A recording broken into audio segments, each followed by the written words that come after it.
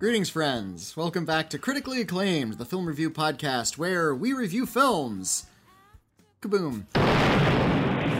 My name is Whitney Seibold. I am a critic of absolutely no renown, and with me, as always, is my scintillating co-host. William, introduce yourself. My name is William Bibbiani. I am a critic, and everybody calls me Bibbs, and if it takes me till the day I die, I will get Whitney to start appreciating his own self-worth at the top of these podcasts. He's a wonderful critic, and I'm honored to review movies with him. And this week, we're reviewing a bunch of new movies. We're reviewing the new releases Black Widow, Fear Street, 1978, Sun, S-O-N, Summertime, S-U-M, and Genus, Pan. That's not two titles with an Oxford comma. That's one title with a comma in it. Genus Pan. It's the latest film from Lav Diaz. Oh, so it must be like 8 hours long. It is a jaunty 2 hours and 40 minutes. Whoa! Yeah, I know. It's practically a short by Lav Diaz standards. Holy snap. Well, yeah, that's exciting. Talking about a brand new Lav Diaz. Well, not brand new, but recently made available in the United States. No, he's reinvented himself as someone who makes shorts.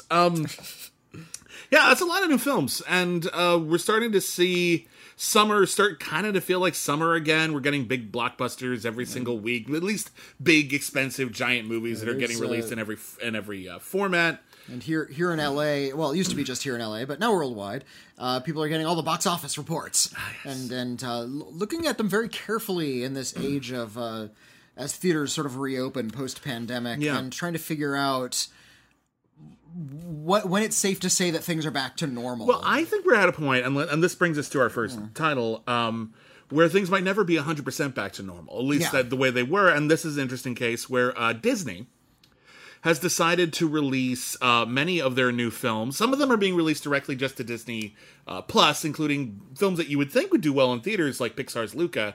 But for a film like Black Widow, which is this giant installment of the Marvel Cinematic Universe, I think it's the most financially successful film franchise of all time at this point. Mm-hmm. It's certainly incredibly popular. It's this one and Francis the Talking Mule. That's kind of those are the two right at the top, the pinnacles. Those mule pictures were very popular. They weren't as popular.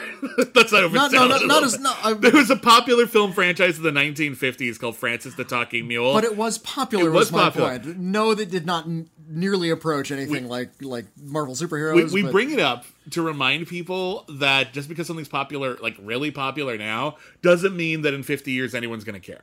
If nobody talks about Francis anymore, it's dead. But I digress. My point is this. Black Widow was released this last weekend, and it was released in theaters, but it was also released on Disney Plus at a premium. I think it was like $30. Yeah, which the first time they did this was last year with Mulan. But it didn't release in theaters. They decided, let's test it out. Let's see if we can put like a really high price point on it and sell it to streaming. And they didn't release any numbers because they don't have to. No, they don't. There's no obligation to release these numbers. They kind of have to release numbers in theaters because they're working with theaters. They can't hide them. Mm-hmm. But when it's all just Disney selling movies from Disney, there's no middleman. They don't have to tell you if it's not good or if it's like they're not necessarily sure if they want to share. But what happened with Black Widow was they decided to share the numbers. Now, theatrically, it did okay. It's still post-pandemic mid-pandemic. We're not out of the woods yet, but but it did pretty good for a pandemic era movie. About as good, a little bit better than F9. Yeah.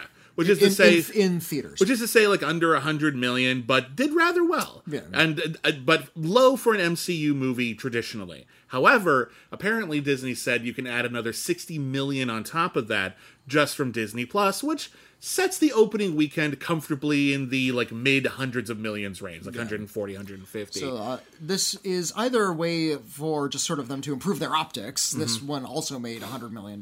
Yeah, the MCU has not taken a drop. I'm sure that's important to them. Yeah. But also, this kind of reveals, and this is all significant to business. Usually we don't talk about this side of things too much, but Disney is actually making a lot of money through this home streaming service. Yeah. And this is sort of proof positive that this hybrid model is the future. I think so. They're going to release in theaters and on streaming because guess what? They're probably making a lot more money. They're not taking as big a cut from streaming as they are from releasing something in theaters, especially worldwide. And you got to remember that it is kind of weird because if you think about it, that streaming option for $30, that's a lot of money. That's more money than one movie theater ticket in almost all markets. There might be a few like D-Box or whatever giant IMAX screenings. Prime time might end up costing that much, but generally speaking, that's more than one ticket. So it might not be the best deal for people who don't have a lot of stray cash just floating around. However, for families, that's a great bargain. If you normally would take like 4 people, you, your spouse, your 2 kids, your dog dressed up as a child. Just wheel it in, have to buy a ticket for it. I don't know how it works. Wheel it? Why is it on a cart? I don't know. It's in a carriage. It's a little, perambulator. Okay. I don't know. I'm thinking it out. My point is this. I don't have kids. My point is this.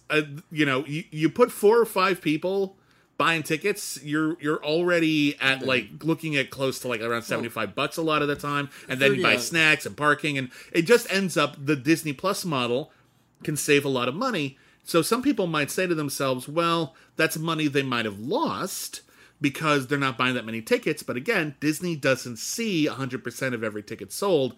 That $30, they get to keep that. Yeah. That doesn't go anywhere else. So it probably works out better for them. And if it's just 2 people, a lot of people could justify that cost. Oh, I'll pay $15 to see something premium if we watch it together. Yeah. And they're not, Disney Plus is not cracking down on like shared passwords or anything. So I'm sure there's people proliferating their passwords about and sharing the profits that way. So it seems like a good deal for audiences at the end of the day. Yeah. It might seem high for a single ticket price, but that's not how people are consuming these. I guess, and I don't want to get too hung up on box office because I don't think it's important, but I do think it's interesting right now. And so this is why it's fun conversation to have right now. Well, because things are changing, and I think what's going to need to change is because we're so used to the business model for films being exclusively theatrical. And then, there's international markets and home video, but our initial concern is just theatrical. The opening weekend has become a big focus of our attention. The opening weekend, what is successful for an opening weekend changes dramatically when you change the medium in which it is distributed. So this might be as profitable or close to as profitable for Disney as a normal theatrical release might be because they get to keep so much of that percentage all to themselves. And as a result, while this might not seem like, they made $200 million opening weekend, they did great. They're doing just fine. Yeah. This idea of having these gigantic opening weekends is kind of a thing of the past now. Yeah, it's unlikely any movie is gonna get $200 million a weekend I think anytime in the future. It's been said that Avengers Endgame was like the last one, like ever in history, and they might re-release Avatar, they might re-release Titanic, and those 3 might jockey for #1 position once in a while because it's all very, very close. But seriously, that kind of wide release model probably going the way of the dodo. A lot of theaters closed down. HBO announced their whole slate was going straight to streaming, and Disney announced all of these like Star Wars things that were all straight to streaming. A bunch of like long form TV shows. Like this model of the film blockbuster is essentially on the wane.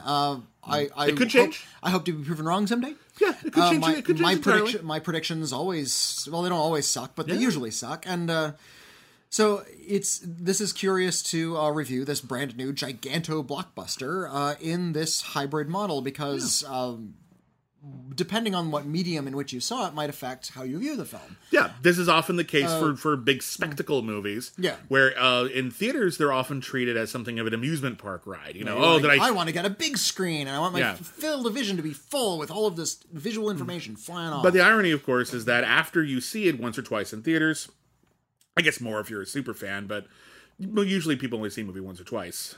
Just once for me, but yeah. Yeah, I'm just saying, some people, whatever. My point is this. When I was a kid in the summer, I would see movies multiple times. Yeah, same, yeah. So, summer 96, I saw all of those. Yeah. Mission Impossible and Independence Day, I saw multiple times. Exactly. But my point is this. After that, you're going to see it on home video. That's it. That's going to be 99.9% of the times that movie is available to you is on home video. And whether that means streaming, Blu-ray, doesn't matter. That's just where the movie's going to live for the majority of history. So it's got to work in that way. It's got to work on that level. So let's get into it. Black Widow, newest MCU movie, stars Scarlett Johansson. She's the Russian super spy who defected and joined the Avengers. Through a series of kind of shitty machinations, she's never had her own feature film before in the MCU, like all dedicated to herself, and now she finally does after she already died. Yeah, she this character, the Black Widow, died, or just Black Widow, died during Avengers Endgame. I was in the bathroom for that scene. Oh my god! I was able to put it together. It's a long movie. I guess it's hard to pick a good moment. It'd be great if they gave you like a little warning, like if you had to go to the bathroom, the next 60 seconds are mostly filler. Yeah. But the character died. The character has always had a frustratingly off to the side role. I think this is her 9th feature film, like her 8th or 9th. But this is the first time she's had anything significant to display. Winter Soldier a little bit, I'd say. Maybe a little. I feel like I'm going to get in trouble for this one. I think Scarlett Johansson has been miscast in this role. I feel like they've tried to write the character as being a little bit more like flip and energetic, and Scarlett Johansson has played her as very sort of like steely, and it just she hasn't really emerged as a very charismatic figure. She's just sort of like a support. I wonder if part of that's because originally it was supposed to be Emily Blunt. And then that would have been great. Yeah, Emily Blunt was originally cast, and then this is one of those bad like when Dougray Scott was supposed to be Wolverine, but then Mission Impossible 2 ran over, and he couldn't get out of that commitment, so they had to find Hugh Jackman really fast. And look at how that turned out. Hugh Jackman was like a nobody, and that like made him a superstar. Emily Blunt was working on Gulliver's Travels, and that went over, and so she didn't get to be Black Widow. Okay. And you're just sort of like, oh wow, of all the movies to like get in your way, Gulliver's Travels, which is not a good film. It's not a good Gulliver's Travels. I know that's a hot take, but it's true. So, but in any case, she you're right. I think it's a role that initially, I think it took them a while to figure out who the Black Widow was, because initially she was like undercover as Tony Stark's new assistant, and then she was revealed to be a super spy, and she didn't really get a lot of time in that first movie to like. I remember when they actually did the big reveal. I mean, I knew who she was because I read the comics, but when they did the big dramatic reveal that your new assistant is actually this Russian super spy, they did it at that fucking, what's that donut shop over by LAX? Randy's. They did it at Randy's Donuts. Where does she just drive up and she's in the outfit? No, she didn't drive up. She walks in like Tony Stark is eating there with Samuel L. Jackson. They're talking about how Tony Stark is, he's dying and he's drinking himself to death and he's having a rough time of it. And then Scarlett Johansson's like, oh hey Steve, hey Nick, oh hey, she was a spy.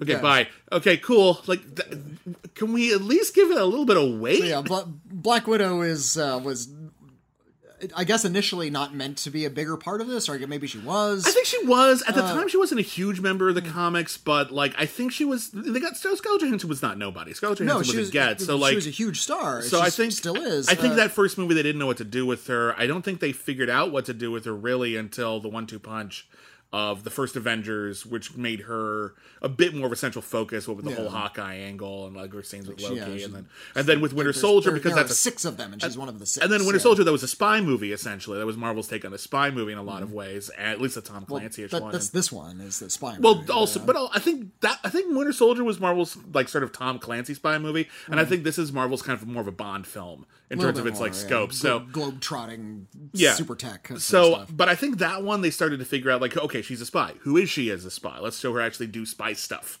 And I think that one worked really, really well. And I think we're back to that here. And this one takes place in that sort of pocket between Captain America Civil War, when Black Widow and a bunch of the other Avengers were basically outlaws and running around the globe trying not to get captured. Some of them already had been. And then the start of Infinity War, when things started sort of coming together. So at the beginning of the movie, she's on the run. I was a little lost because I had forgotten what happened at the end of Civil War. I knew that there was a big fight between Captain America and Iron Man. Yeah. And I know that Sebastian Stan had been spirited off to like a safe house somewhere. And that's Wakanda. That's right, it was in Wakanda. And that's all I really remember. Yeah, I actually, for a second, I had also forgotten that, like, Hawkeye and Ant-Man were in jail. And I realized that to some people who, like, really live and breathe these movies, that might sound like some kind of weird sacrilege. Like, how could you forget? But, like, there's a lot of these movies, and, like, it's easy to sort of let them congeal together if you're not constantly rewatching them. Yeah, like, getting the timeline a little off, it's not that weird. To reiterate, I've watched these films once. I don't go back and revisit them to memorize details, and I know that's my own fault because it's not memorizing details. People like him enough that they want to revisit. It's to my detriment, though, because a lot of these details become very, very important as plot points later in the series, and these are not details that were important to me because I haven't watched the movie a lot. Right. I feel like this is a very. It feels really dated, this movie, because Black Widow is kind of a dated character. Yeah, she's a product of the Cold War. A product of the Cold War. So it's about Russian spies, but it's not the Russian government. It's like this Russian super spy program, and she defects to not the American government, but this American superhero program. So it's like, which at the time was part of the government. The Shield was part of the American government. Okay. So initially it was part of that, and then they became a separate thing. So it gets a little muddled. You see what I mean? But this one starts with an introduction where we get to see Black Widow as a young girl and her younger sister being raised as this sort of like fake family in the 90s. Yeah, it's kind of like that show, The Americans. Their parents are played by David Harbour, who's great, and Rachel Weisz, who's also always great. And yeah, they're a married couple, or so it seems, with 2 daughters. And then it turns out that they were in America to steal important intelligence secrets. And at the beginning of the film, what seems like an idyllic summer afternoon suddenly turns into we have to flee the country immediately. Yeah. And they're burning their house down and destroying all their valuable heirlooms. And the younger sister has never known anything else, so she doesn't even know what's going on. And then there's a kind of cool bit where like they have to like run away in a plane, and like David Harbour all of a sudden like lifts up a giant industrial strength crate. And you're like, oh, he's a superhero. I didn't know that. And then like, you know, he has to like jump on the wing of the plane and shoot people. It's very James Bondy, and with a little bit of superhero element. And honestly, I thought that was a pretty good opening for this. I actually liked the opening of this because it's not exactly where you expect it's going to open. It's a couple, and not like the giant twists, but you know, they're taking it in a slightly different direction. And I like that we are establishing that this is a movie that is not about the Black Widow doing stuff, but this is about this character's past and relationships. And that's the sort of the core dynamic around which all of this other stuff, some of which is ridiculous. Yeah. But because so much of the movie ends up being about her relationship with her sister, who isn't literally her sister, but they grew up kind of together, and her parents, who weren't really her parents, but were her only closest analog to parents, because they had briefly had this kind of familial relationship, this is all they've got. They're actually very hollow, empty people, and they're kind of struggling to maintain these connections, tenuous though they are, toxic though they may be, because it's literally all they have in their past. And that was enough for me to kind of go along on some of the weirder parts of the journey. Okay. Sure. There was that sort of idyllic opening that showed that they did have relationships, but I didn't sense any, because they revealed that they're not a real family, I didn't sense that they ever had any kind of real connection. So they reunite. They spent years pretending to be a real family. But we didn't see it or feel it, is my point. Well, I get that, but you can't spend 3 years in the theater. You got to truncate it with editing. Well, show more flashbacks. Show more at the beginning. Have a longer introduction. There are other ways around this. All right, fair enough. And so, yeah, when Black Widow, her name is Natasha, because people don't go by their superhero names in these. Well, it's important to remember that also, like, and Natasha was very much like the Rocky and Bullwinkle. Yeah, and, like, and in fact, they stereotypical Russian name. The character was written like 50 years ago. So, even though Scarlett Johansson has abandoned trying to do any kind of Russian accent, long since. All the other characters are, and they all sound like Moose and Squirrel accents. Yeah, they're not. They're pretty broad. And yeah, because they have like the sort of Soviet era Moose and Squirrel, it's like, what year is this supposed to be? Can you not set this in like 1986? Because it's weird, because Black Widow as a character was created during the Cold War, back when this whole America-Russian thing was very open and at a peak, and it was just basically, there was a lot of caricature running around over like American heroes or British heroes or Russian anti-heroes or villains, and Black Widow was very much a part of that. Yeah. And so trying to keep that alive today, you end up with this Mission Impossible situation where it's like, technically this would only make sense in the 1980s, but we have to pretend like people are still acting like the exact same way sometimes. And the actual plot is straight out of like a G.I. Joe cartoon. Yeah. There's some evil bastard played by Ray Winstone playing a Russian. Not that his parentage factors into it. Pardon? Just because his parents weren't married doesn't mean anything. It's a term I'm trying to retire. I think it's okay. I'm sorry. Weird thing to big on. Yeah, it's. I apologize. I was using a modern colloquialism. Yeah. he's the bad guy, and he has access to essentially mind control gas. He can shoot this red cloud of gas in your face and wipe out your mind. In his employ, he has a killer robot called the Taskmaster. It's a cyborg. It's like a skull face robot monster, and it chases after. And it's his Winter Soldier, basically. And the whole thing with the Taskmaster is it's got what in the comics they called photographic reflexes, which is if you see someone do something like a cool acrobatic move or a martial arts style or something, it can do that. Yeah, just show that thing Bruce Lee movies. So I think they probably did, and that's why throughout the movie you'll see it doing like memorable fight stances and moves from like other Avengers movies, because it's been watching like footage of Captain America and Hawkeye doing stuff, which is admittedly pretty cool. Okay. Again, a detail I wouldn't have picked up I appreciate that, but I know. But yeah, the through all of the machinations with the mind erase gas, Natasha has to reunite with her younger sister, who's now played by Florence Pugh, and her father and mother, who you said are played by David Harbour and Rachel Weisz. We learn that her faux father used to be essentially Captain Soviet. Yeah, Red Guardian is the Red Guardian. Yeah. He was the Soviet Captain America. The only Soviet attempt at a super soldier. Worked pretty well. I wonder why they stopped, but okay. But when we catch up with him, and I don't think I can explain why, but he's in a prison. He's like in a gulag somewhere. He talked back to like people. He I think they said like he wanted to be like more like old fashioned Cold War, Soviet heroism, and they just sort of shoveled him under a rug. Yeah. Basically, just got rid of him, like pretend he doesn't exist anymore. And so what happens at the beginning of the movie is Florence Pugh, playing Natasha's younger sister, now all grown up, is one of the lead assassins in this all-female Soviet spy enclave, led by, or at least allegedly led by, because he apparently died in the past, Ray Winstone, the main bad guy. She's been brainwashed, and not in the usual way, but with that chemical you were talking about. And one of her brethren has managed to escape with a gas that can undo like that. It was a cure for the toxic gas, and just as she kills this person for like trying to stop their evil mission, she's hit with the gas, and all of a sudden she realizes what she did and has a conscience again and feels terrible, and she goes on the lam. And Natasha ends up catching wind of this. They end up teaming up together. They have to reunite their family. They have to break their dad out of prison. It all ends up in a big giant action sequence in the sky. And the action's fine. Like, it's not like blow your mind action. I was engaged by it. It was just literally the only thing I really cared about was they got a good ensemble together. I like seeing Florence Pugh act. And if you got her to act opposite Scarlett Johansson, who at this point is very comfortable in this role, get her to act opposite David Harbour, who is always a good actor, Rachel Weisz, who's always a good actor. David Harbour and Florence Pugh are just excellent. Yeah. And even though this is... to get into the criticism, I think kind of a nondescript movie. I feel like they're trying to bring a lot of personality. And I think they succeed. To their characters, perhaps, but the movie itself feels very gray. In not in terms of morals, just in terms of there's no color to it. There's not a lot of pizzazz. This feels like a really disposable spy flick that you like caught on a whim in the 90s. It feels like I said, it feels very dated in terms of not just its politics, but also its tone. Yeah.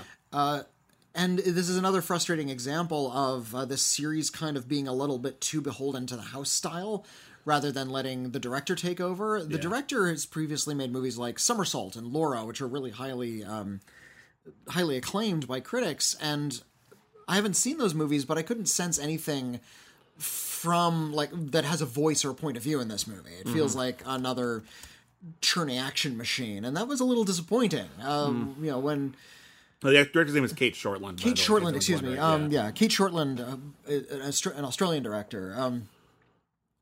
And I was kind of hoping that maybe she could bring a little bit of pizzazz to this, something that has a little bit more excitement. Oh, she did that movie Lore. I remember that movie. Yeah, I said. And, okay, sorry, it took me a second. And yeah, so the action feels weirdly kind of flat. Not that it's big, it's just like shot in sort of a different sort of way that makes it feel like less engaging than usual.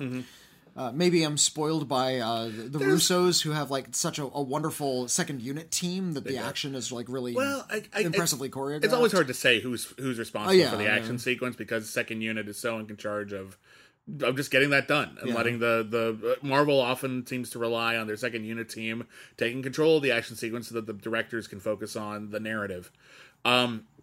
I think the action's hit or miss here. I think it's all fine. Like, it's all perfectly good Bourne Identity action chases. I thought the prison break scene was well handled. I enjoyed the whole bit with the helicopter and David Harbour constantly having to, like, readjust where he's supposed to go in order to escape, and he's getting annoyed by it. All that shit's kind of fun.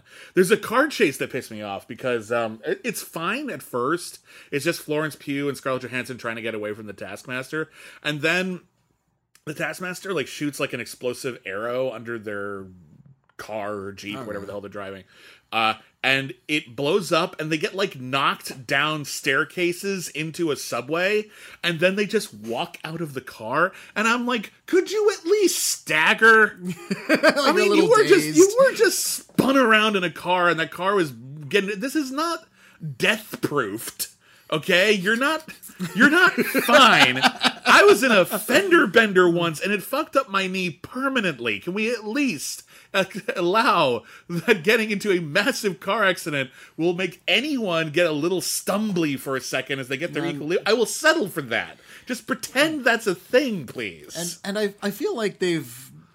This is a frustrating thing about these movies as well, is they've never really...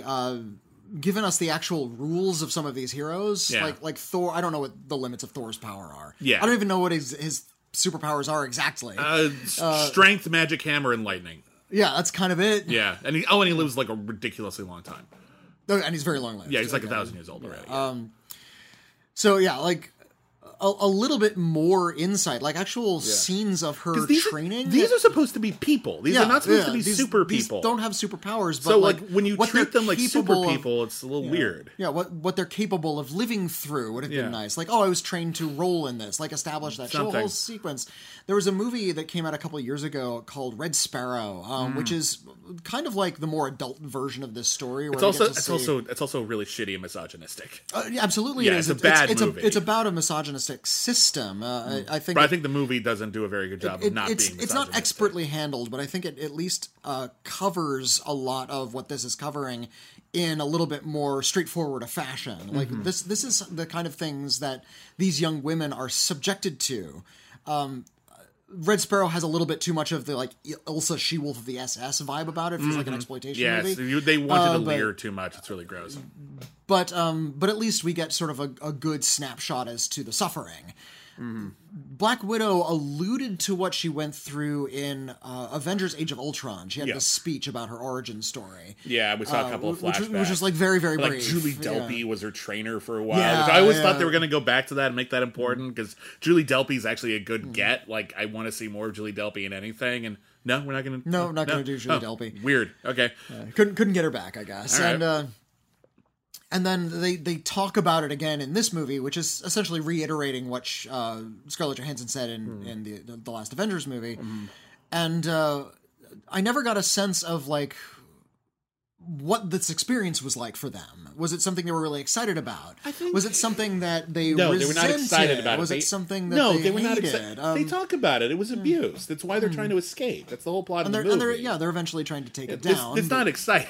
They hate this. They've had their lives taken away from them. I'm hearing it, but I'm not feeling it. I appreciate that you feel like the flip attitude and the sense of humor that permeates throughout the MCU undermines the level of tragedy and trauma that's supposed to be at the heart of this movie. Yeah, I appreciate that, and that's fair. I think there are moments in this movie when that gets stripped away pretty well. There's a really great... The best scene in the movie is just when they're all, like, briefly, like, they're reunited and they start having dinner together, kind of. But it's really perverse and wrong, and, like, Mom is ordering a pig to stop breathing, and it just does, and it's really horrifying. She doesn't even acknowledge how horrible that is, and for a moment they fall into their old patterns, and Natasha's just disgusted by it, and for a moment it feels like we're actually dealing with a lot of, like, the legacy of your relationships together. And whenever that part gets to play out, whether it's just Natasha and Yelena, Florence Pugh's character, or whether it's David Harbour and Rachel Weisz, starting to rekindle old feelings, when all of that stuff's good.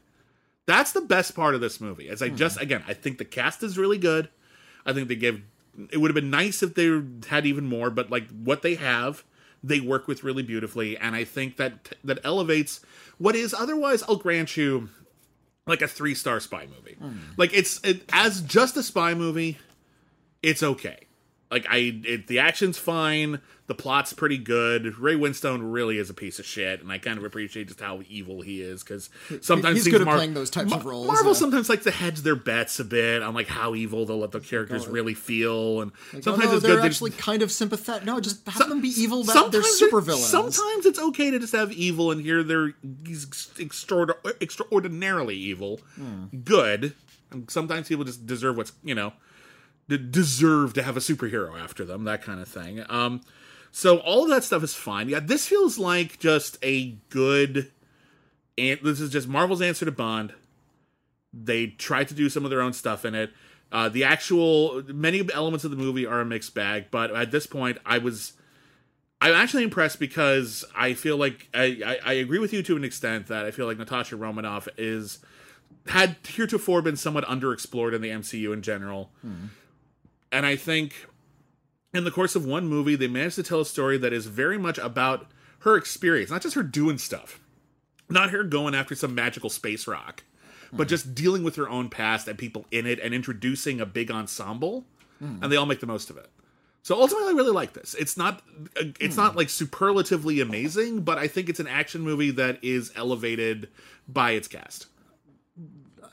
So okay, I like it. I agree with you on some of the cast members. They did hire some very talented people. I just wish they'd given them more interesting things to do, and interesting things to say. And to repeat, it's a kind of a bland flick. I don't hate it. I don't think it's doing anything necessarily wrong or offensive. But it's not connecting with you. Yeah, it has no tone, no substance, nothing for me to sort of dig my fingernails into. Yeah, and given how entertaining some of these things have been, we know this series can be thoughtful. Yeah, Black Panther was excellent. Black Panther is excellent. I'm very fond of Iron Man 3, because that's sort of about actually like facing consequences and actually facing PTSD and growing and doing and kind of moving on with your life and changing as a character. I feel like there's nothing like that here, and in fact, the fact that the character would have to go on to do other things and then is already dead, kind of paints them into a corner a lot. I'm actually going to agree with you a little bit there, because I feel like, again, we know this is a movie about a Black Widow who had been kind of like a bit of a loner and never really made like strong connections with other characters in the franchise, coming to terms with her own very troubled past, and how her failure, not her fault, to develop meaningful connections over her life. And at the end of the movie, obviously she's alive because she dies later. But like at the end of the movie, she comes to terms with a lot of that. She comes to peace with a lot of that. And so the ending that we eventually see in Endgame, where it's her or Hawkeye, and it's like one of us has to sacrifice ourselves in order to get this, magic stone. Her ultimate justification is like, you have people you care about that are waiting for you. And I'm like, I saw Black Widow. So do you, Natasha. Like, it's a little bit of a dick move. I appreciate that he's a father and that matters, but like, it's still, it's a little, the implication in that movie, and I'm sure they just hadn't really like fully thought this one out yet, is that she never had a meaningful connection. But by the end of this movie, it feels like she does, and so it kind of undercuts that a little bit and makes that a little less. I need to rewatch it. Maybe when I rewatch Endgame someday, maybe it'll work. But in my head, it makes that scene a little less strong. She went to her grave previously. Without those meaningful connections. That was just a consequence of her being raised in the spy program. And now we found out that she had them, and she had earned them between movies, and it's kind of... We're going to do Black Widow 2. Okay. It's going to take place immediately after this one, and it's going to be about her losing those connections again. You know what? We can get back to status quo. I'm going to throw it out there. The Fast and the Furious movies, Fast and the Furious, like... 3 through like the first part of 7 all took place between other films. That's true. So fuck it. So why not? Why not do more? There's plenty of stuff you could do. I'd be fine with. I wouldn't actually complain about that. I actually wouldn't. And also, clearly they're setting up Florence Pugh for more things. And honestly, Florence Pugh in all the things, please. Florence Pugh is wonderful. She's great. She really makes an impression here. That she has in every role she's ever done. Although I do see this as yet another sort of corporate move to recast all the original characters. They've introduced got to move on a little bit. They've introduced the multiverse, which means they can just keep recasting these characters ad infinitum, which makes me want to care about them a little less. We'll see how they handle it, because Loki's in the middle of making that whole thing. Yeah, it's like the conversation we had about when they make a new sequel that asks you to ignore other chapters that you had previously been involved in. Yeah, it's like you're toying with our emotions. You feel like you've been cheated a little bit. Yeah, well, yeah. It's like, but here I was connected to those others. I'm not supposed to be anymore. And this one, I don't feel like it's cheating, because it's basically just, hey, it's because that's the thing. Like, DC Comics is always better about this than Marvel. The idea of legacy characters, where it's like this name has been passed down from generation to generation. In fact, like Robin has been like there's been like 8 Robins or something. I don't know what the actual number, but there's been several Robins. There's been several The Flashes. There's been several.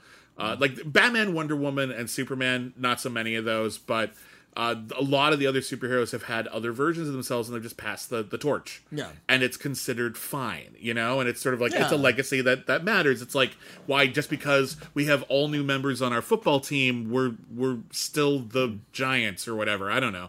Like, it's, the name matters, and like the legacy of that name matters. And so, I don't mind if after this Florence Pugh is the new Black Widow. A, because Florence Pugh is awesome, and B, it makes sense for a character. I buy it. Like, fuck it, it works here. I'm excited for that. Indeed, but it could work for other heroes too. Like, there could be another Iron Person out there. There have been in the comics, actually. Yeah. In fact, there's a movie coming up. I don't even know what it is. Isn't there one called Ironheart, or is that a TV show? I don't know if that's going to be a TV show or a movie, or if that's even official yet. But yeah, that's there's someone else was in the Iron Man suit. Exactly. That's an Iron Man thing? It's Iron Man. Yeah. It's it's from the comics after I stopped reading it regularly. But there's a woman who's became. Is it Gwyneth Paltrow? No. Do we get? Oh, I mean, she might be in it, but I don't know. But it's not her. At least that's not the character. But again, it's after I stopped reading. That scene in Iron Man 3 where she puts on like just a single arm of like the Iron Man blaster, and she like murders the bad guy and just turns around and says, "That was really violent." She's really shaken by that. All right, we need to move on. Speaking of movies, the people are in. Segue. What? Let's talk. Well, let's talk about speaking of sequels. How's that? Movies that are part of a franchise. Let's talk about Fear Street, 1978. Last week we talked about Fear Street, 1994. This is a trilogy of horror movies. And they're being released one a week, so next week we'll have the final installment. They're all directed by Lee Janiak, who had previously directed the really excellent and somewhat underseen horror movie Honeymoon. And they're based off of the works of R.L. Stine, and what we are seeing is the history of a cursed town. A witch was killed in 1666. She cursed the town, and then throughout history, every 10 years or so, at least once a generation, someone just becomes possessed by the witch and turns into a homicidal maniac. And we saw a slasher villain, basically. In 1994, we were introduced to various characters who, through a series of machinations, wound up being stalked by slashers from multiple generations of this curse. Like, they manifested like from throughout history, and they were all stalking the main characters at the same time. Very fun. Very, very fun. And at the end of it, one of them is still cursed by the witch, and they have to figure out how they're going to stop it. And the premise of Fear Street 1978 is that they find a survivor from a previous slashing at a summer camp, Camp Nightwing, in 1978, and she tells them what she went through in the hopes that maybe they'll figure out some sort of clue that will help them solve the problem once and for all. 1994 was a riff on... it wasn't a riff on 90s slashers, because that's kind of when the genre was considered kind of dead.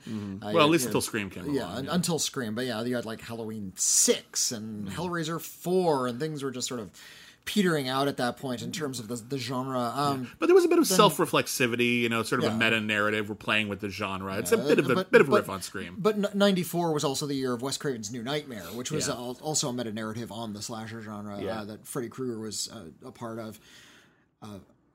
Kind of, arguably. Anyway,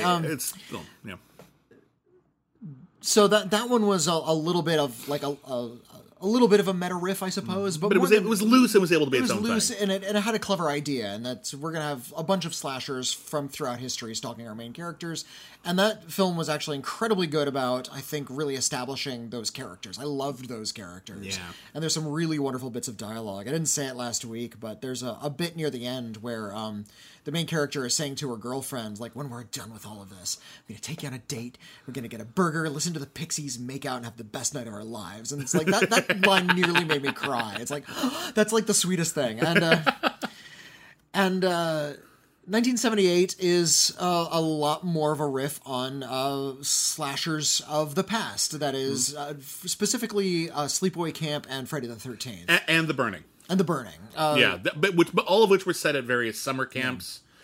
They're basically campfire stories brought to life in which a bunch of kids and counselors at various summer camps are stalked by some maniac in the woods. Yeah. The last one, the characters were actually like intelligent and actually kind of affable. They were really upbeat a lot of the time. They had a good sense of humor. In 1978, the characters are all horrible. Mostly assholes. They're all assholes. Even the main characters at the start of the film are like just horrible to each other.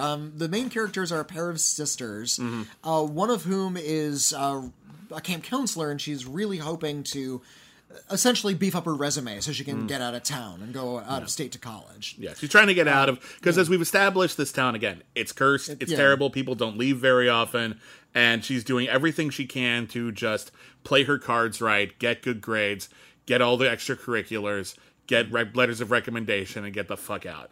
And her sister, who is a little younger, the elder sister's name is Cindy, the younger sister's name is Ziggy. Her sister is a little younger, and she's mad that her sister has started to pull away from her and started like sort of eschewing their life together in order to move on with the next phase because she's alone and picked on, and it sucks. And she has resigned herself to a life of misery. She says, we never move out. There's no point in doing anything. She's become very nihilistic. And evidently, they also used to be incredibly naughty together. They talk about like all of the pranks they used to pull and damage they used to do. Yeah. And she kind of resents that. And in fact, she has other friends throughout the movie who kind of resent that she's pretending to be kind of a goody-goody.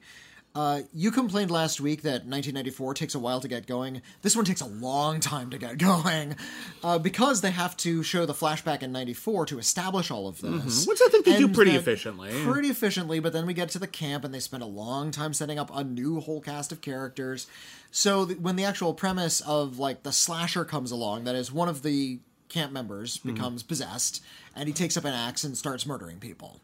And what's going on and how they can actually figure out what the curse is has to do with, they figured out that it has to do with Sarah Fear, that's the name of the witch, where she might be buried. She might be buried at the camp, and how to break the curse and stop all of the killing. Yeah. Meanwhile, the killings just continue. And this is, I will say this, the body count of this movie is huge. Oh, it's gigantic. And sometimes you'll watch some of those summer camp movies and they're being very, very careful, like, listen, we're only going to kill the asshole counselors. We're not going to kill any nice people. We're not going to kill, like, the kids at the camp. This is not one of those. Everyone is on the chopping block.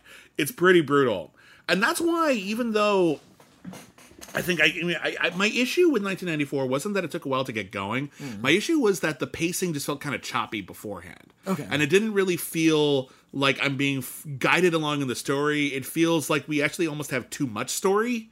And it honestly probably would have been better if it was longer than if it was shorter, because it just felt like we were racing from thing to thing, and I couldn't get my bearings, and it wasn't until the action finally kicked in that I could, and things settled down, and it was clear who the protagonists are, because it actually even wasn't for a while, and then by that point I fell in love with it. Here, I don't mind so much, because I think this film actually very tidily sets up all of the characters at the summer camp, all of the goings-on, all of the parallel narratives, who's mad at who's picking on who, what's going on with this big camp, like, competition happening at night, which basically capture the flag thing.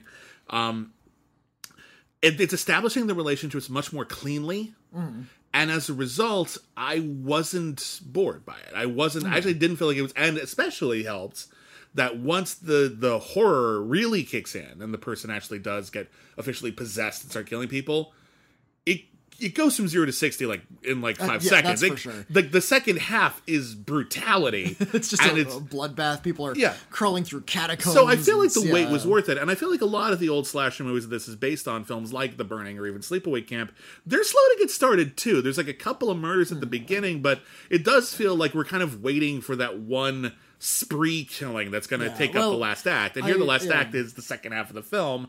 So it kind of works. I feel like a film like Sleepaway Camp was a lot better about sort of establishing the place and the characters during that time. Yeah, well, that one has a very specific tone and point. Whereas I think this one has such a large ensemble of characters and so much to talk about in the past that during these slower moments where we should have been establishing character, we're expositing a little too much.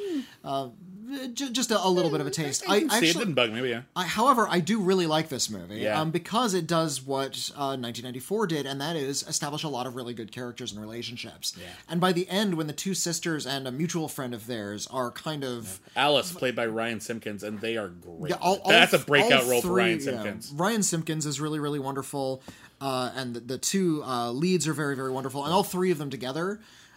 when they finally do have scenes together, you get that wonderful sense that they actually had a relationship before. Yeah, there are actual connections being... So once we get to those scenes near the end where the characters are actually connecting and relating, it becomes really, really good. Yeah, I really care a lot. And there's actually stuff at stake at that point when you care about the characters. And I think that's the trick for, like, what makes, like...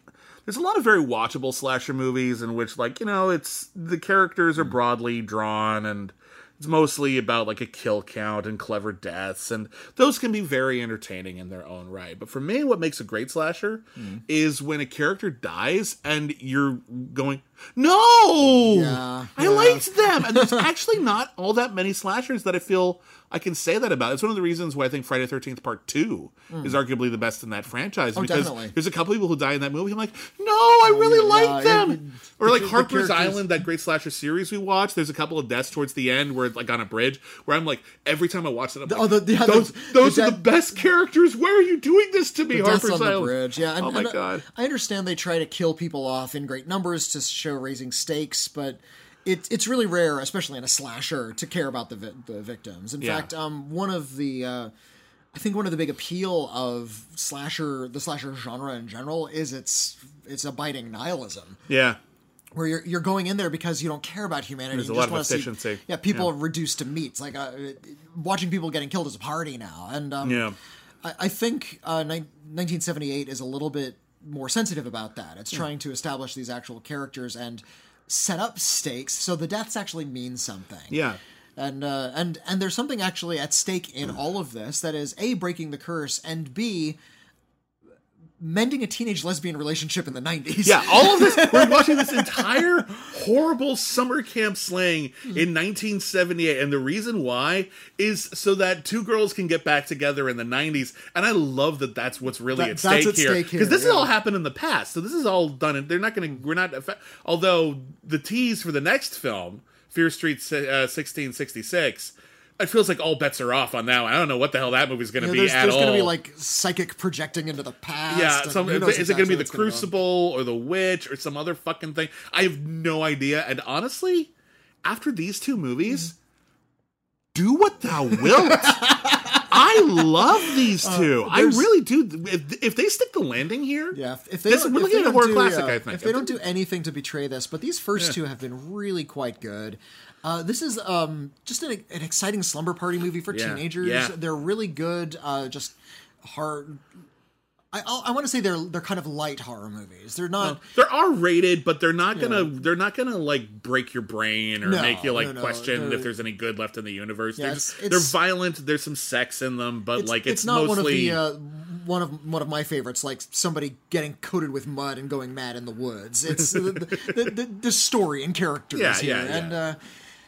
And as that, they're just really good horror entertainments, and I'm really looking forward to 1666. And I really hope they don't whiff it, because there's ways to blow this. There's totally ways to blow this. Already picturing. And based on the whole next time on Fear Street, because they went like last time they ended on a little trailer at the end. Yeah. And I'm seriously, I'm looking at this and I'm like, I don't know what movie you're making right now. Like I really don't. This could be like this amazing, clever, rule-breaking finale, or you could be totally whiffing this, and I don't know yet. Yeah. However, I will say this. After 2 great Fear Street movies, and again, I think Honeymoon is great, Lee Janiak's bought, like, a lot of goodwill from me. Yeah. So I'm willing, obviously I'm on board, I'm excited, and I'll judge it based on whatever it is, but it could do it. And I'm like, what if they do it? What if they do it? What if they actually? I felt this way when what if Rocky goes the distance? Like, what if he really does? It's the teen slasher version of Small Axe. Yeah, a little bit. I felt that way with, like, Small Axe. Yeah. Like, this is a really exhilarating project. I hope there's not, like, a bad one. Small Axe is more ambitious in a lot of ways. I'm sure more meaningful in a lot of ways. But again, it's just sort of like, how are they keeping up this level of quality this long? Yeah, it is like that. So, anyway, please don't miss the Fear Street movies if you haven't seen them yet. They're really excellent, and there's another one coming this week. Big, obvious soundtracks. Yeah, this one's a little less in your face and obvious. Like, it's not like a new track every 5 seconds this time. That's true. And I'm actually curious, were any of them anachronistic? I didn't notice. A couple, but I'm not gonna. I'm gonna stop nitpicking now. If that's the problem, that's not a problem. All right, let's move on. There's a horror movie I saw and you didn't, and I want to talk about it because I'm actually very impressed by it. Because it came and went. I think it had a very, very small theatrical release earlier this year, but now it's a Shudder exclusive, so a lot more eyes are going to see it. It's a film called Son, S-O-N. It stars Andy Matichak, who played Jamie Lee Curtis's granddaughter in Halloween, the new one. Okay. And Emile Hirsch is in it as well. At the beginning of the movie, Andy Matichak is pregnant and on the run in the middle of the night, and we don't know from whom. The implication is that she was kidnapped, and specifically, as we eventually learn, she was on the run from possibly a cult. We cut to a couple of years later. She is a single mother. She's a teacher, and her son, played by Luke David Blum, no relation to the Blumhouse guy. Spelled differently. Jason Blum, She's a single mom. She's got a son. They have a good relationship. Things are going well. And then one day, and this shot scared the shit out of me. Like, and I'm not an easy scare, like, just like a jump scare. Like, I was totally just lulled into their day-to-day routine. Just one day, she, like, walks into his room, and there's a whole bunch of people there. And it's just like, it's not like... That's not disturbing at all. And it's not like, all of a sudden there's a monster. It's just like, they shouldn't be there. What the fuck is going on? It's like and then the door slams and she can't get back in and she has to run across the street and ask for help. And by the time she gets back, they're gone. But now, like, her son is like, he's clearly something's happened and he's really, really weird. And she calls the cops and she tries to explain, and they believe her to an extent, but there's no evidence. So it's not like they're saying you all made it up, but they're saying it's like, we will look into it, but we found no evidence. Emile Hirsch plays the cop who wants to believe her. And then her son starts having weird medical issues that they can't explain. He starts having seizures, he won't eat, he's covered in blood, and no one can explain it. Eventually she tells Emile Hirsch that she was indoctrinated into a cult. Or when she was a little girl, she had no control over it. And she was horrifically mistreated. And she believes that the cult is back to claim the child. And the doctors don't believe her. And I don't want to ruin where it goes from here. It's frustrating because I feel like if I told you a little bit more, people might be more excited to see it. But just seeing the way it unfolded and how naturally it unfolded and how it became kind of different movies a couple of times. Not none of this wild, fun, wacky, The Guest kind of way. Just in terms of like the way the horror evolves from something very grounded, very Sundance, Martha, Marcy, May, Marlene, to something with more frightening, horror more horror overtones. But even that might be completely subjective. It's all grounded by Andy Matichak, who is a young actor. I'm not super familiar with her outside of Halloween. I really liked her in Halloween. And here, she carries this whole movie really beautifully. I buy every single moment with her. She's a young actor, but you really buy that she has this maternal bond. And she really does read as though she's been raising this kid for like 10 years. And she's just nails every single part of this absolutely traumatic experience. And what she will do to protect her son is increasingly horrifying. The situations that she's put in and the way she has to navigate out of them. The kid is simultaneously a victim and a nightmare. And the story is simple yet elegant, I think, in its execution. I really, really, really, really, really recommend this one. Okay. Like, it's not instant classic material, but it got under my skin in a way that not a lot of horror movies have lately, just in terms of, like, and I love, you know me, I love horror, but, like, just in terms of, like, oh god, what's gonna happen next? Like, that's not easy to do as efficiently as this movie does. And yeah, I really do think this one got a little underserved. I think people didn't really give it enough of an eye, and I hope people do, because it's really good. I've been really impressed. I didn't see this one, but I've been really impressed with a lot of the films that Shudder has distributed. Yeah, they've got good taste for the most part. They're not just sort of like scooping up whatever horror they can. They're actually really carefully curating their channel.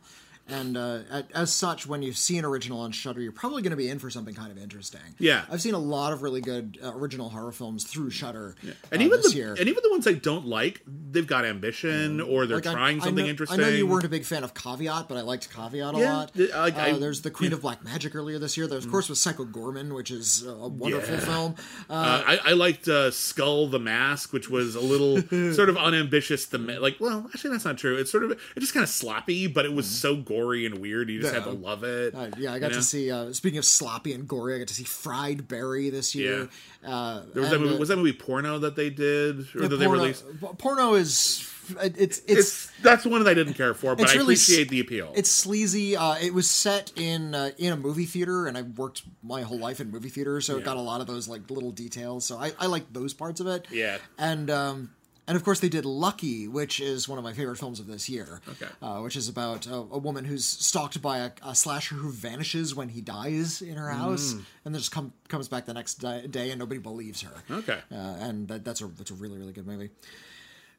So yeah, I'm gonna try to check out Sun if I ever get a few. I do recommend it. It's a lean. It's like a 90-minute movie, very efficient and just very well told, and it scared me. Okay, and that's something I think any horror movie can say that. Yeah. That's a definite recommendation. Now let's move on to a very different film. Film both you and I saw. And if you'll recall, a couple of weeks ago, I told a little anecdote where, because every week we try to scramble and watch as many movies as we can, and we don't always get a chance to watch the same movies, and sometimes we just miss something.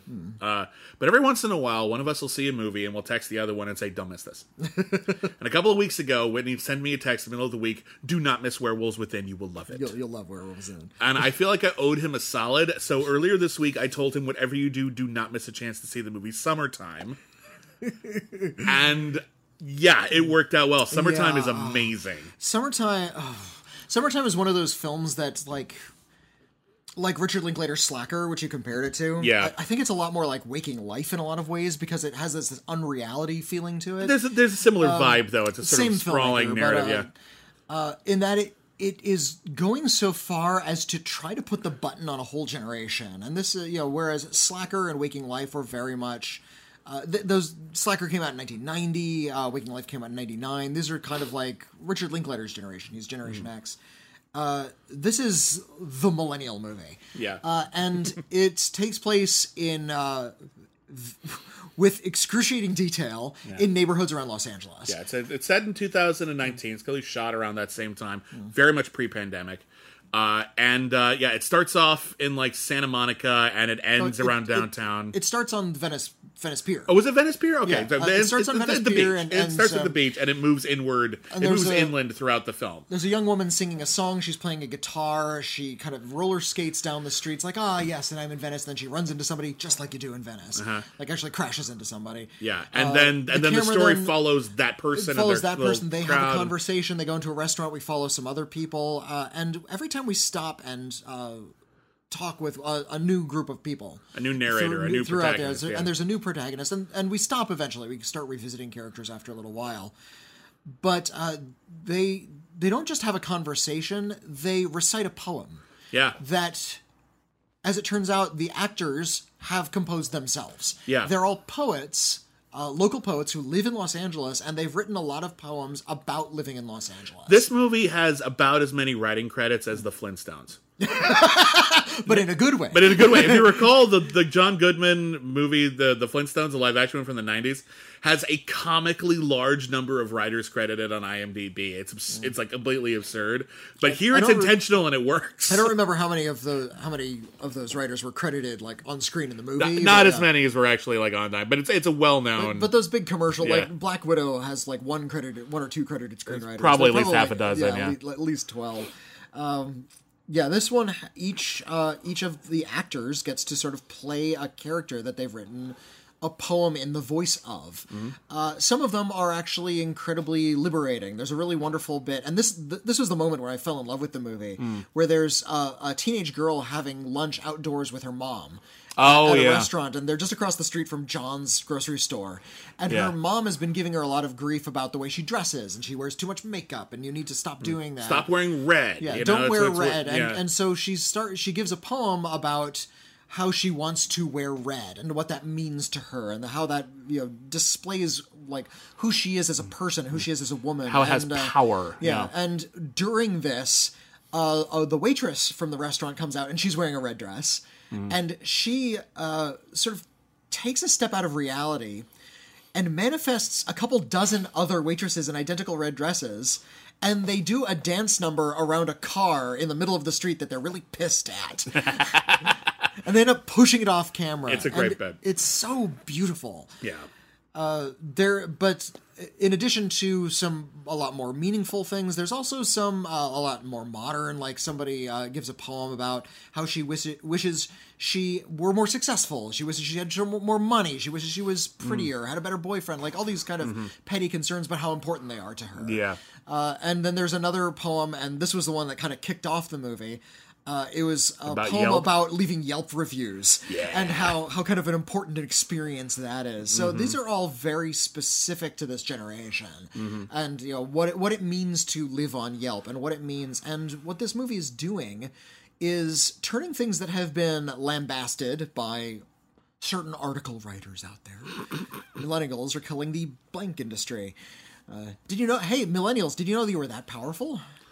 Well, technically, every generation is that powerful. If they all act in unison, anything can happen. Just don't play golf. You kill the golf industry. Oh no! What a tragedy. This movie is turning all that inside out and turning it into essentially this artistic manifesto. That all of these things that have been kind of lambasted and cast aside as frivolous things of the younger generation. We're no longer the youngest generation anymore, so maybe there's a little bit of wistfulness coming along with it. All of this has been part of a grand artistic scheme to define ourselves. Yeah, and I think this is a movie that I hope people embrace this, because this feels like a movie that we can look back, and it's a very mannered film, because again, they're speaking in spoken word poetry, and it's there's an artificiality to that because it's not the way people generally speak. But the way they are expressing themselves is so direct and so clever and so thoughtful and so emotional. And I'm not ashamed to admit I cried. Why would I be ashamed to admit I cried? A good movie will make you do that. But I will admit I cried multiple times, a couple of times in this movie, where just there's this wonderful bit where we see a woman and she's in therapy and she's trying to figure out her life. And then at the end of the movie, she finally gets to have some catharsis with the person who, it turns out, their rejection of her spurred a huge downward slide in her mental health. And that whole bit is just bravo fucking well. What a great, for your consideration, amazing sequence. Well, and it's incredibly honest. She wrote that poem. It's about a real person. That's about her real mental health. So there's a confessional quality to a lot of this movie as well. I think my favorite scene is there's this incredible bit, and if you've ever worked retail, this was my favorite bit too. The scene at the burger joint. There's a burger joint called Smiley's, and it's about it's basically a huge rush, and everyone is just ordering a million things and taking up the line and slowing everything down, and everyone behind the counter is miserable, and someone orders 60 burgers and then disappears. Orders them and then leaves. So in the middle of rush hour, we started making 60 burgers, and so we couldn't help everyone else, and then they dashed. They didn't even pay for it, and this one guy keeps getting promoted. The manager says, "Hey, you who's taking out the trash, work the register, and as soon as he takes the register, all of these like minor disasters, but all at once begin like throwing his way. He doesn't know how to handle these things. And then the manager freaks out more and more, and he gets promoted again, and he can't handle it. It's fucking miserable. So he ends up getting up on the counter and delivering his poem about how horrible it is to work retail. I also really liked, and at first I was a little concerned about this because I thought it was a little broader than the rest of it, but I think it gave it a nice little fantastical quotient. There's a couple of rappers who are performing on the street. They're trying to sell their album. And at the beginning of the movie, they're talking about how, man, I don't know if we're ever going to make it. And everything's awful. And then over the course of this one day, the whole movie takes place over one day. They are discovered. Achieve fame. They are discovered. They cut an album.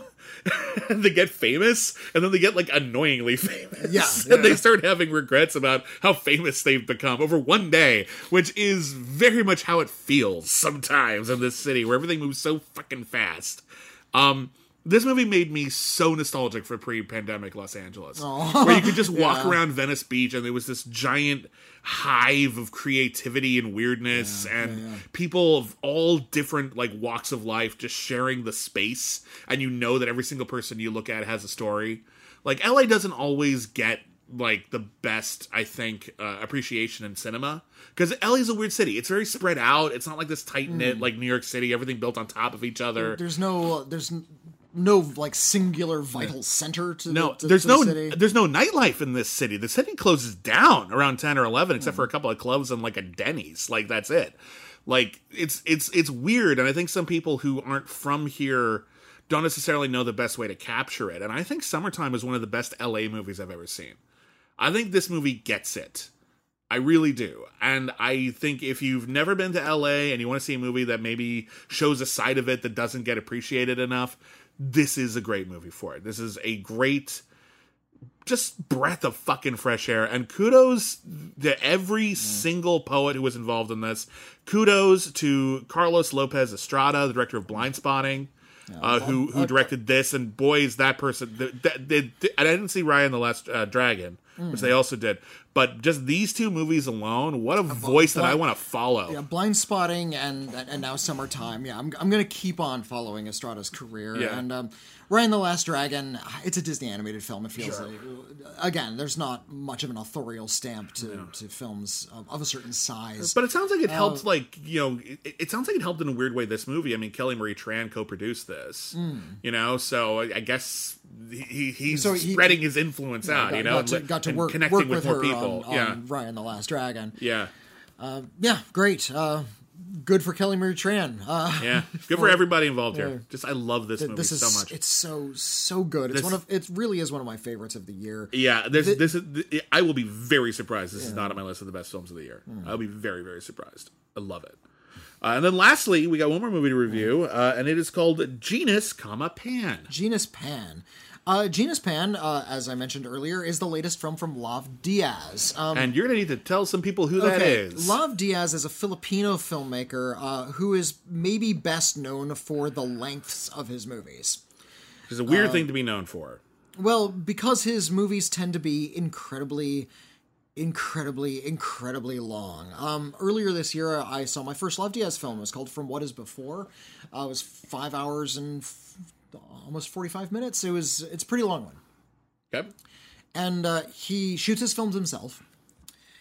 He shoots in a very crisp, clean black and white with a lot of deep focus. So there's a lot of static shots that kind of reach way back into the natural world. And in a lot of Lav Diaz films, people kind of live within that landscape, especially in From What Is Before. There's going to be a long, wide open shot of a hill, and for a long time you're not really sure what you're supposed to be looking at, but the camera will stay there, and eventually you'll make out somebody in the distance kind of walking very slowly toward the camera. People kind of merge in and out of the landscape. They're part of this place. Genus Pan is the opposite of that. Genus Pan is full-on Herzogian, the natural world is a hostile, horrible place kind of territory. Jesus. Lav Diaz has been... he was raised during the Ferdinand Marcos administration, dictatorship. Yeah. And has a lot of his films, from what I understand, tend to be about fascism and the rise of fascism and the ripple effects of dictatorship on not just the country, but on the souls of the people who live under it.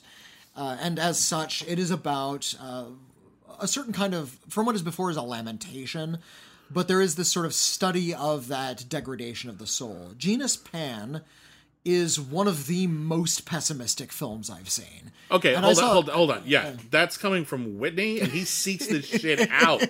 It's not quite as bad as something like The Painted Bird, which was a film I reviewed last year. Your description of The Painted Bird guaranteed I will never see that film. I will never see that film if it's anything even remotely like you described, because I don't know if I could handle it. I really liked The Painted Bird, but yeah, that is just nothing but pain and anguish for like 3 hours. Yeah, see, some people would call that hell. Literally hell. The thing that you don't want to experience so badly, you're supposed to change your entire life to make sure that you don't end up there. Whitney just seeks that out. That's my jam. What can I say? I'm not complaining. I just want to make sure everyone understands the context of the statement. I admire when a filmmaker can understand and appreciate the aesthetics of misery. But Genus Pan is about... it takes place on this remote island where 3 workers, the main characters, have been essentially exploited. Like, their bosses they're hired illegally. Their bosses are skimming all these, like, unseen fees off of their pay. They don't have a lot of money left. And if they want to avoid having to pay another fee going back to their home island, they have concocted a scheme to sail around to the opposite side, land on the opposite side, and then walk through the jungle back to their hometown. Okay. And this movie is about that journey of these 3 guys through the jungle back to their hometown. Okay. And how throughout this journey, they begin to reveal things about themselves, about their pasts, and all of the horrible things they've done in their pasts. Emblematic of this, there's a scene where 2 of the characters, their names are Paolo and Baldo. They're played by Bart Guingona and Namding Yosef. They reveal that they were previously circus performers, and they performed with this guy named Clown. And one scene, they're sort of wandering through this like thicket, and they hear this loud noise of an animal nearby. And I'm not really sure what kind of animal it is. It sounds like a bird. And one of them looks up and says, "Oh, look, Clown has come to visit us. Hello, Clown." And they starts making these noises and just trying to get the other guys in on this kind of fun game he's going to play. We're going to talk to the bird. And they kind of back off and they say, "Don't do that. No, don't talk to that bird as if it's a clown. And come on, let's play along. Let's do something. And quit making noise, bird." And like very quickly, it turns into this horrible scene of total torment and annoyance and pain until the point where they're just sort of screaming and they leave the screen saying, "Fuck you, clown." And that's kind of the journey of this movie. They try to play. Oh my God. They try to converse, and they realize just sort of how much agony they've been in this whole time. The third of them is this younger guy named Andres, who is trying to sort of suss out what these guys are really about. Of the other 2 guys, one of them is devoutly Christian, the other one is incredibly nihilistic about the world. And early on in the film, he turned on the radio and we heard this audio broadcast. It was from Christian radio about how human beings have essentially not evolved past Genus Pan. The title of the movie, and that is... Which is forest sprites with cloven hooves. And no, Genus Pan is the genus of chimpanzees. And so we're essentially just as savage as we were when we were chimpanzees, and only like... This was Christian radio, so they said only like the highest of minds, like Buddha, Christ, Mother Teresa, only certain people have been able to transcend this. Everybody else, you're fucked. And this is Lav Diaz spending 2 hours and 37 minutes telling us how fucked we are. Cool. And there's a really shocking moment of violence partway through that near the end gets rewritten. So we get to see 2 different versions of the same scene. Okay. And I think depending on your point of view, you get to choose which one is the real version. Is it like along moral lines or like thematic lines, or is it one hopeful and one despondent? What do we? Well, they're both despondent, great. But cool. But one has one recasts like sort of the character of one of the characters, like the actual integrity of one of the characters. Okay. But what Lav Diaz is saying here is that no matter which one is true, the dictatorship is going to kind of come after you anyway. And as such, there's no such thing as justice in this world. There's no such thing as coming out on top. You can't come to a change and expect things to change because we're in the shit. Yeah. And he leaves us on that note. Lav Diaz is really rubbing our noses in misery with this one. So you love it? Well, I don't love it as much as I love something like From What Is Before, which I think is a much more thoughtful film and is much more ambivalent and actually examines human nature in from a much more humane eye. It's not cruelty, but it is nihilistic. So even though Lav Diaz is dealing on a much smaller canvas than he ordinarily does, a mere 2 hours and 37 minutes, he is trying to paint a much broader picture of human nature. And his conclusions are not rosy. And there's a point to that. A point that, if you're raised in a dictatorship, and especially the rise of authoritarian governments all over the world, has sort of given a lot of reason to not hope. Lav Diaz is tapping into that. He is trying to say, maybe there really isn't here. Okay, there's nothing to look forward to. And it's all because we're just a horrible species. Is that uplifting? No, it's not meant to be. That's at it. Is it meant to poke at a truth that we sometimes are tempted to feel? Definitely. And I think that there's a great deal of release and catharsis that can be found in that kind of darkness. Fair enough. All right. Well, on that note, let's review some movies. Okay. So we do at the end of every episode, we review movies on a scale of C- to C+. The highest a movie can get is a C+. It's above average. We recommend those movies. Could be the best movie ever made. Could just be rather good. Bada bing. C+. Most movies are a C. C is average. A little bit of good. A little bit of bad. C. You've been to school.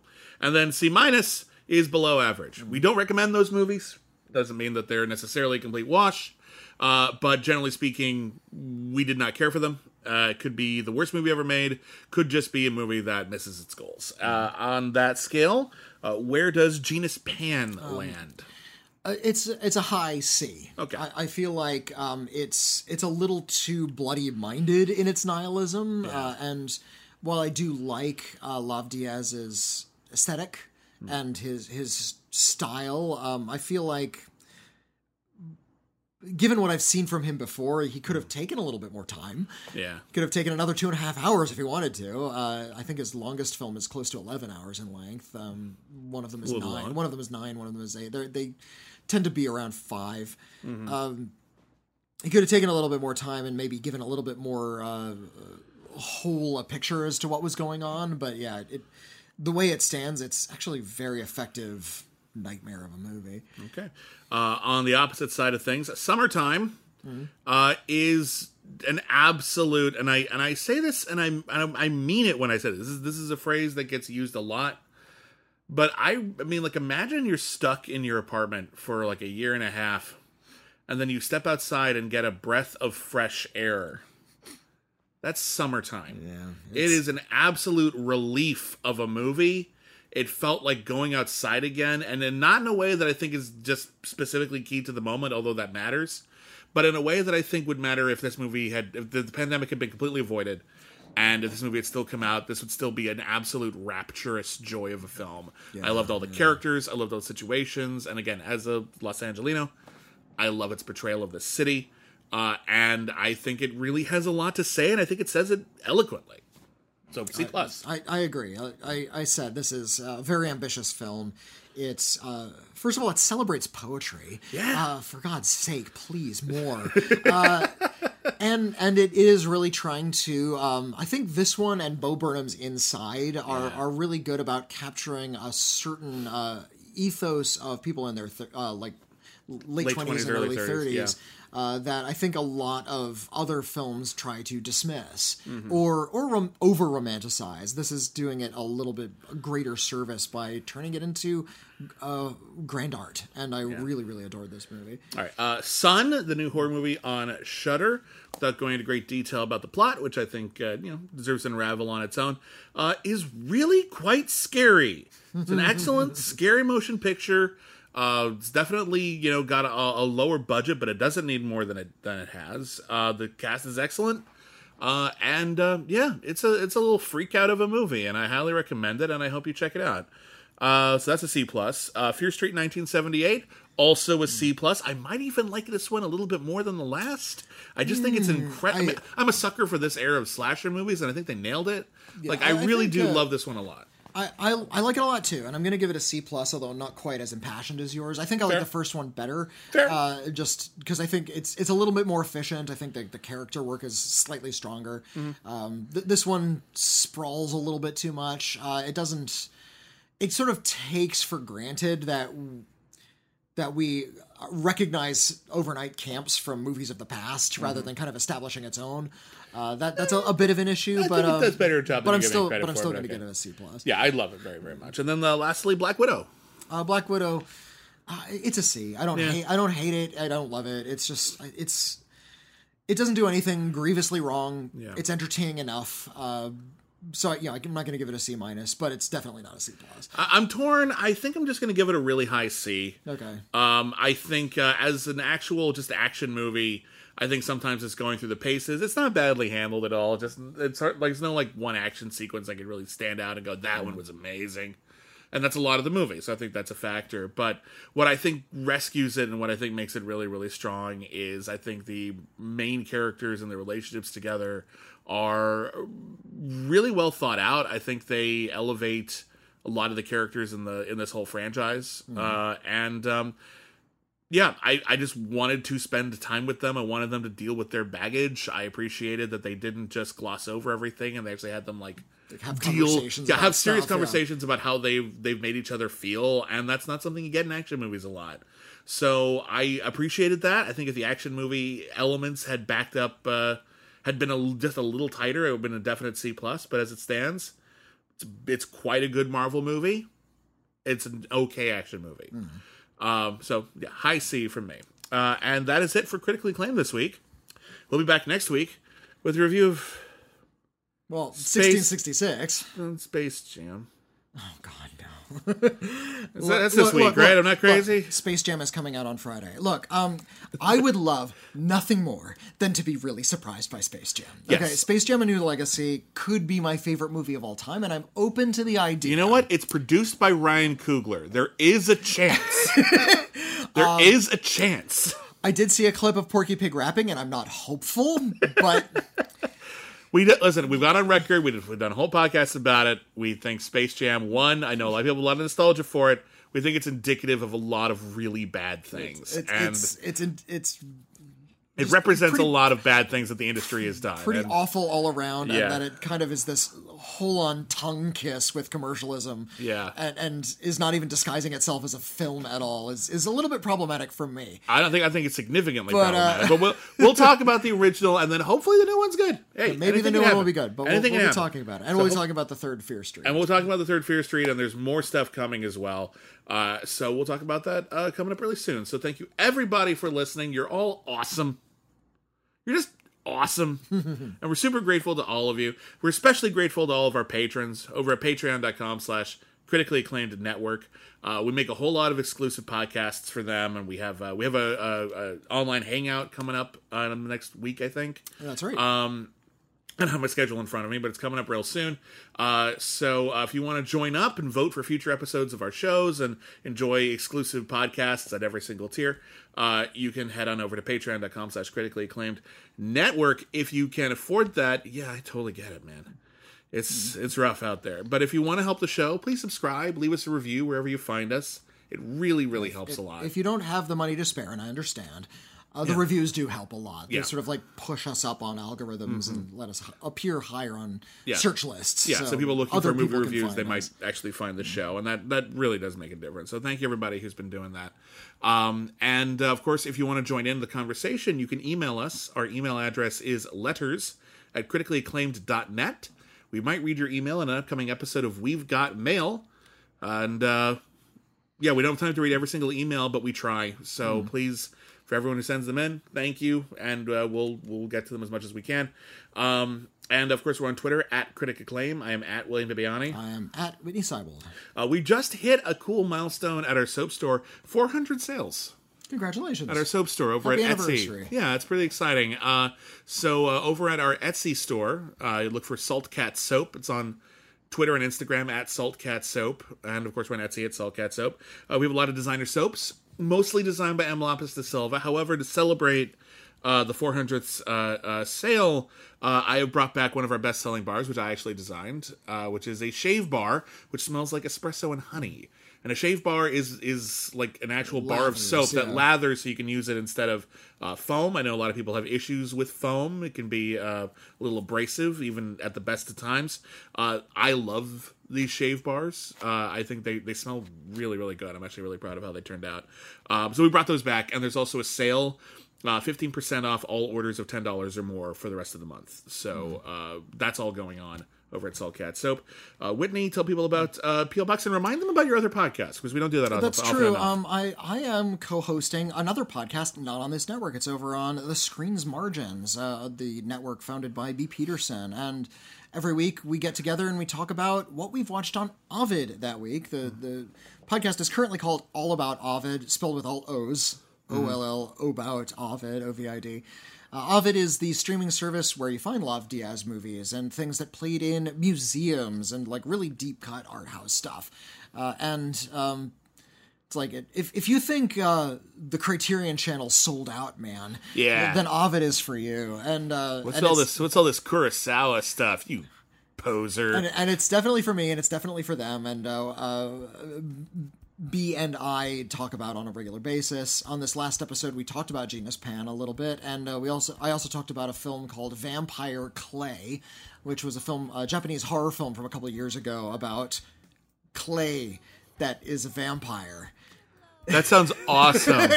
Is it awesome? It's made by like a special effects technician that has like Evil Dead level practical effects on it, but it was made just a couple of years ago. Do I need to check this out? Like, obviously I listen to the podcast, but it's pretty fun. It's not the most profound movie, but it's got some really creative special effects, even some stop motion stuff in there. I'm stoked. So yeah, Vampire Clay we talked about that on our last episode. And we're going to do that for as long as we can keep it up. So awesome. Go over to The Screen's Margins and look for All About Ovid. I think Alonso Duralde said it was like the least Googleable name of any podcast.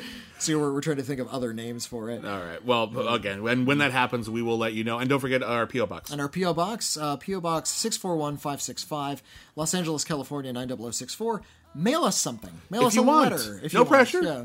We're total soft sell on this, but some people like sending us letters. We've had a few gift items, which are very, very nice. Yeah, thank you for the gifts. People have asked, and so we want to make sure people have the opportunity to send us stuff if they so choose. So anyway, that's it. That's it for Critically Acclaimed this week. We'll see you next time, and never forget, everyone's a critic. I want to go to the midnight show. I'm sorry, what?